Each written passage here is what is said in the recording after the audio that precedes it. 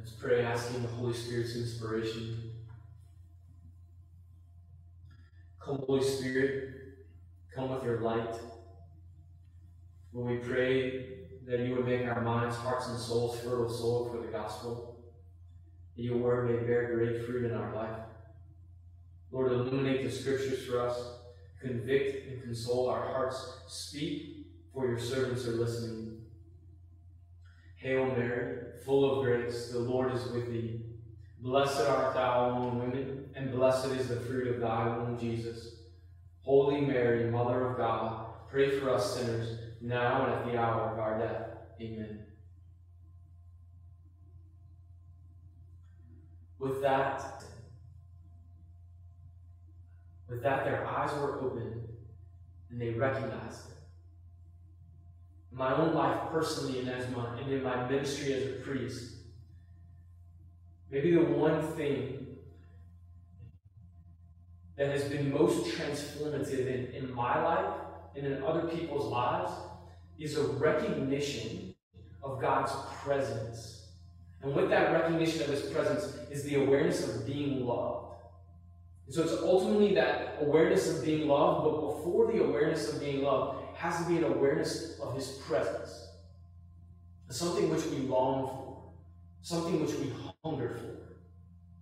And it is when we are able to have this moment and these periods in our life where we're aware of God's presence, whether we quote unquote feel it or not. But this awareness and faith that it's transformative. That many times we can be in a situation where the exterior circumstances of our life do not change. But the fact that we are aware of God being present to us, it changes us, it transforms us, it strengthens us, heals us, restores us, so that even if the external circumstances have not changed, I am different.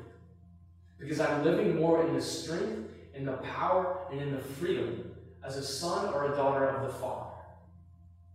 I am different, and I am empowered to move forward.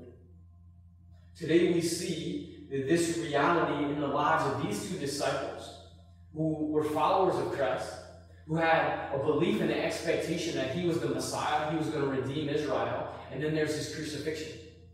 And then they even stick around, right? But something is still not sitting. And so they leave Jerusalem. And they're going to Emmaus.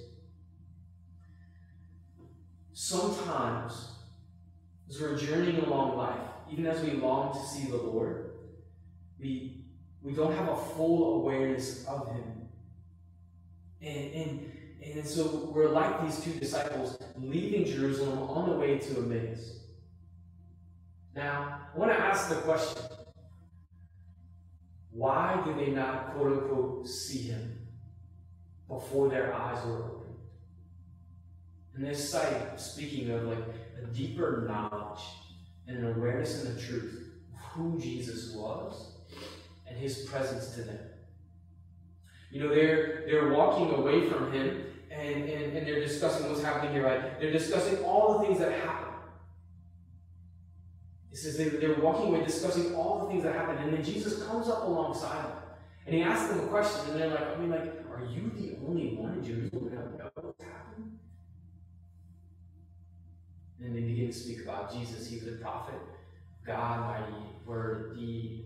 We thought he was going to be the Redeemer. He died. Why could they not see him? A large part of it is because they were not looking at Jesus. If you've been watching any of the masses, virtually participating in any of these masses, you know that's kind of been a focus of my preaching here for a while. They weren't looking at Christ, they were looking at themselves and their situation. They were talking to themselves and to each other, and they weren't talking to the Lord. And I say partly, right? Because this can happen to us, to where our focus is on ourselves, our focus is on our circumstances. We're like Peter in the storm, who's looking right and who's looking left, and we're sinking. But it is looking at the Lord is where our eyes need to be. When Peter looked at the Lord, nothing of the circumstances immediately changed, except the fact that he was walking on water. And the calming of the storm was after that. But the storm was still present. And so our eyes, right, again, we turn to the things, we turn to each other, maybe we turn inside, but our gaze needs to be on Christ. And this is part of it, because there are times and there are periods in our life where the Lord seemingly, as St. Augustine says, seemingly withdraws himself. So as if we are looking at him, but in a sense that we can't see him. It's part of the dark night of the senses, maybe, something that we're experiencing in this life, a period of dryness and prayer, whatever it may be, that happens. And certainly on this side of heaven, we're never going to completely see him. But the gospel is clear here that most of their blindness is because they're not looking at Christ. I mean, Jesus himself says that, like, how foolish you are, how slow of heart to believe all that was written. And then they tell him, yeah, we were in Jerusalem, and some women went and they saw the tomb, and they said he was resurrected. They saw him. And they came back and told us. And then some of the people with us went to the tomb, and it was empty, just like they had said, that he was risen. And they still left. What if, in that moment, when they had heard from Mary Magdalene, when they had heard again from Peter and John, who had went to the tomb and came back, instead of just thinking about it, instead of just thinking, how can this be? Is this really true? Which is important. God gave us a reason we should use it. We need to use it to be authentically human and to even approach God authentically. But what if instead of just looking down and thinking and looking to themselves and talking amongst themselves, which is all good and important, but not the focal point, they would have gazed up to the Lord. And they would have asked the Father, like this interior awareness of the Father's presence, this interior awareness of the presence of Christ, if they would have gazed there, would they have been given the light of faith to stay in Jerusalem? After they had heard the witnesses, after they had had the prophets, after they had heard Jesus speak and predict that this was going to happen, what if their attention would have been there?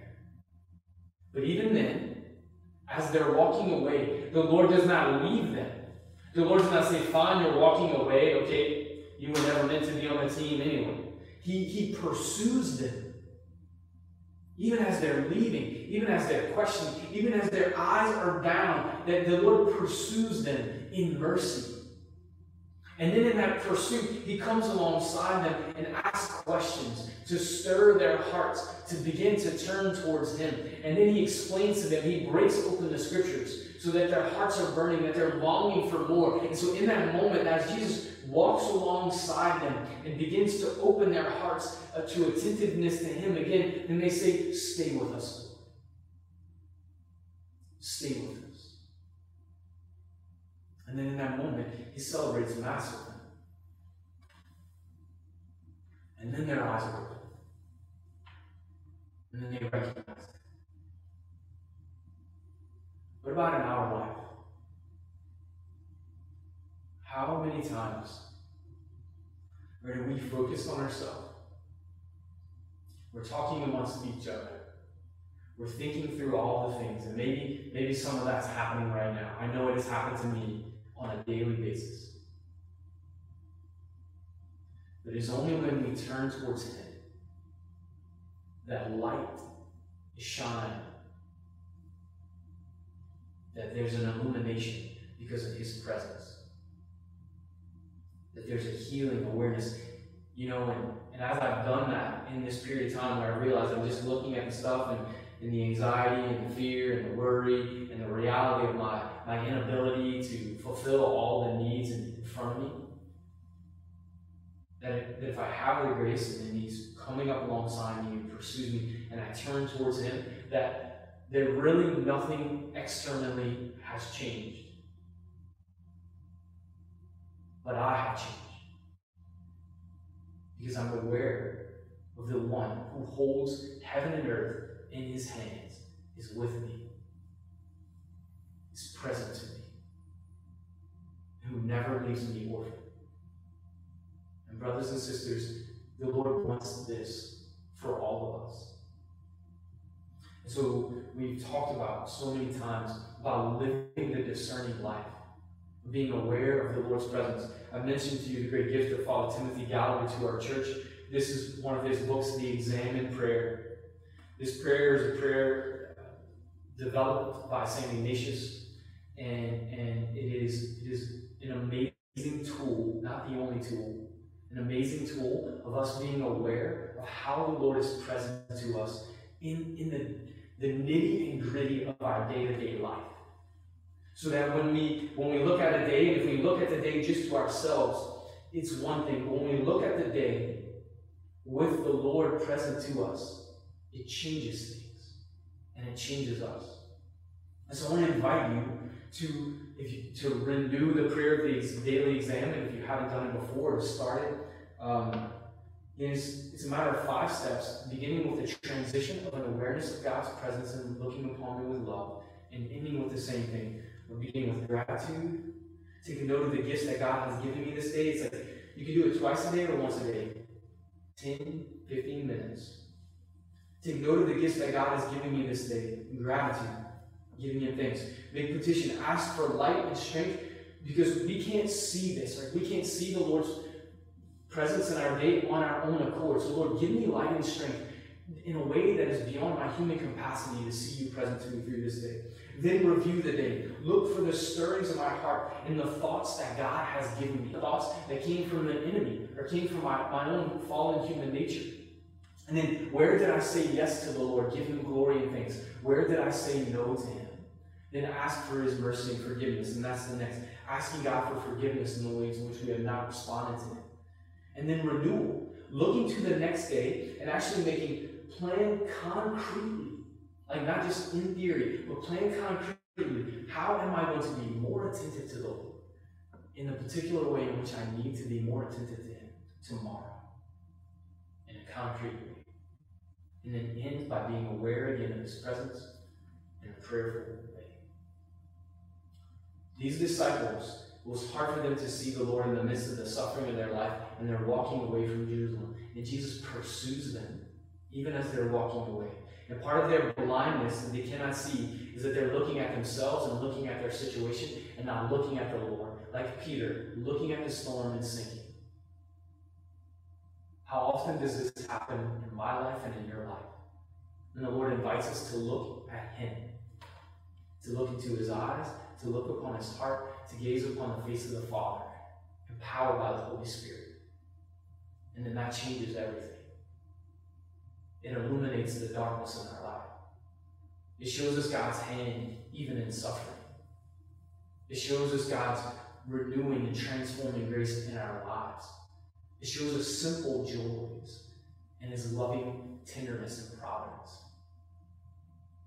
And then we can live more with the confidence, the faith, the trust, and the freedom of the sons and daughters of the Father. St. Ignatius has given us a tool, one of many, to live this life of gazing at the face of the Father. The daily exam. Let us consider taking it up again. And like these disciples today, standing with Jesus as only a prophet and walking away from Him, that immediately when they recognized it was Him, this is the Lord.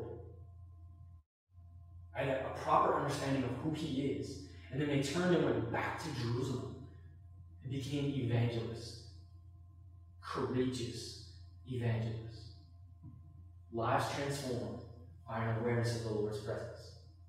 Let us, brothers and sisters, pray for the grace and to exercise the discipline to do this as well. And then we too will be courageous evangelizers.